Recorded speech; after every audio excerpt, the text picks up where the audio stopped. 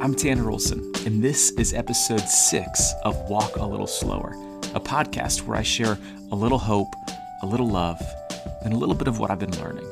This is a podcast where you are invited to slow down, to lean in, to hold fast, and to eventually keep going. Today, we are talking about poetry. Welcome.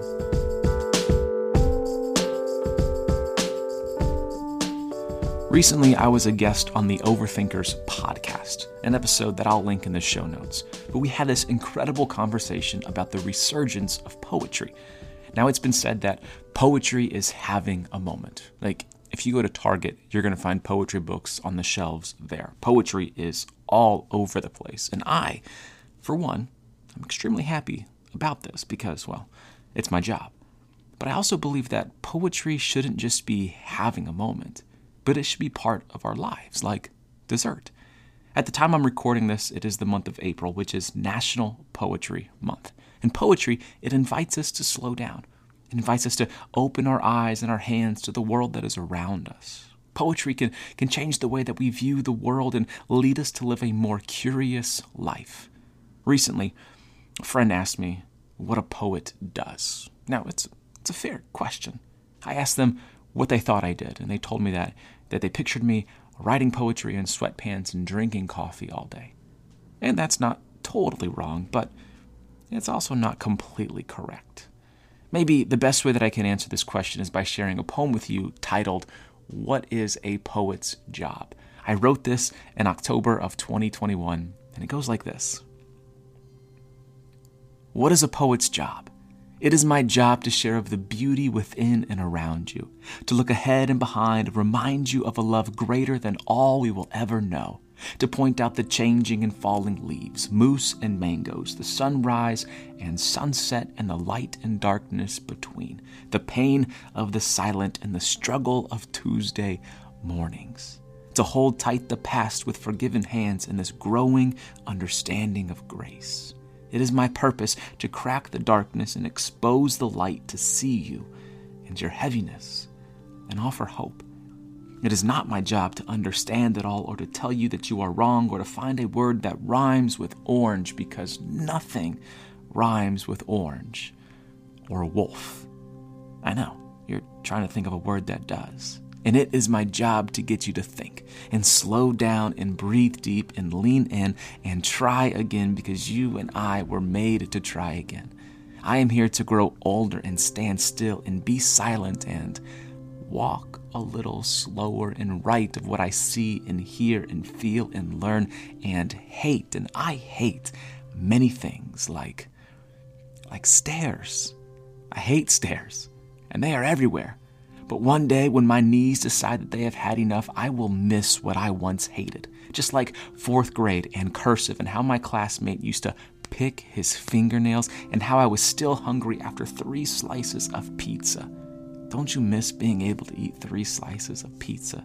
My first day in heaven, I'm having 3 slices of pizza, even if I have to walk upstairs to get them.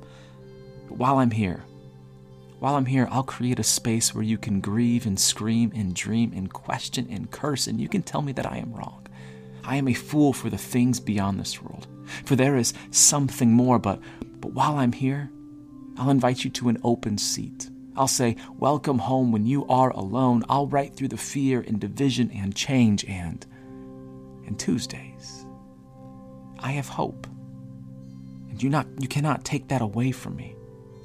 But I also know regrets and heartache and pain and depression and what it's like to be paralyzed by the overwhelming unknown, and God knows that I fear ending up being cold and alone.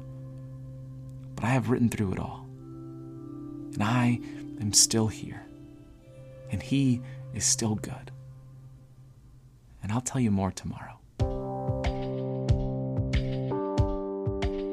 We were standing in line for Philly cheesesteaks in downtown Philadelphia. It was a spring afternoon, and we were exploring the city before a friend's wedding. At the time, I was working at a church in Austin, Texas, while also spending most evenings and mornings working on becoming a full-time writer. The line for these cheesesteaks was out the door. I stood close to my friend Justin in this tiny building that couldn't have held more than 30 people. The man behind me had entered my personal bubble, and then proceeded to strike up a conversation. Now I believe that I'm a friendly person, but sometimes people can be so friendly that they are actually rude. He asked, so what do you do?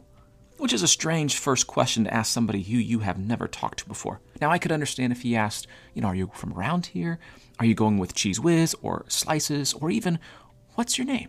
I could even understand if you wanted to talk about the Philadelphia Eagles or Rocky Balboa or the Liberty Bell, but to start a brand new conversation with a stranger in a crowded room with, so what do you do? It's an interesting choice. Well played, sir. And he put me in this pickle. Now, I could tell him that I worked at a church or that I was a poet. I contemplated lying just to say that I worked for the government and that's all that I can share with you. I probably should have just gone with that.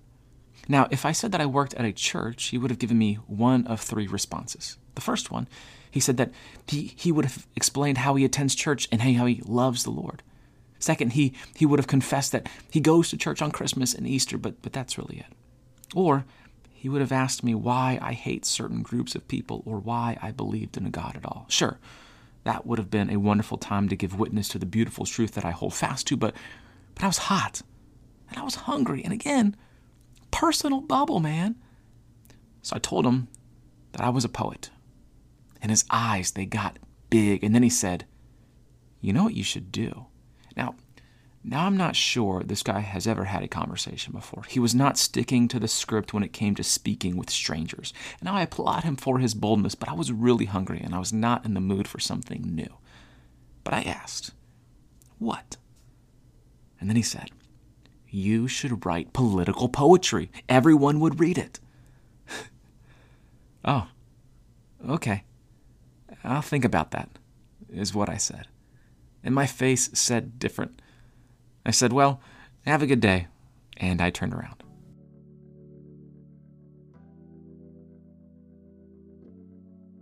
The other day I came across this anonymous quote about poetry. Poetry is the very thing that can open our eyes to the glory of God. The words of the poet offer something honest and hopeful, words that seek to open our eyes to the glory and the goodness of God. To invite you to not look down but up and around, to remind you that you can. And to point your eyes to God, to remember that He is with you and around you and for you. To help you accept and celebrate and see beauty and pain and the colors and emotions between, to challenge what you think you know or feel or believe. The work of the poet shows you that you can slow down. Their words, they can remove the weight off your shoulders and shine a light on the darkness and pain.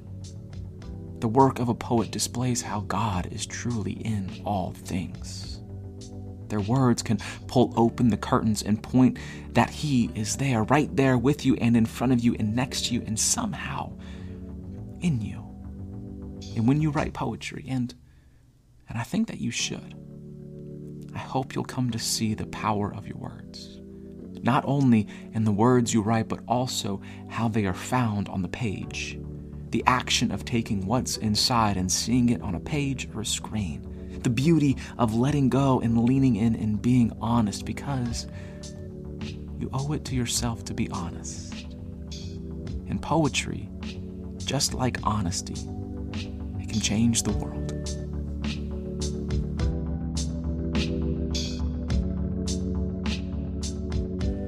Thanks for listening to this episode of Walk a Little Slower.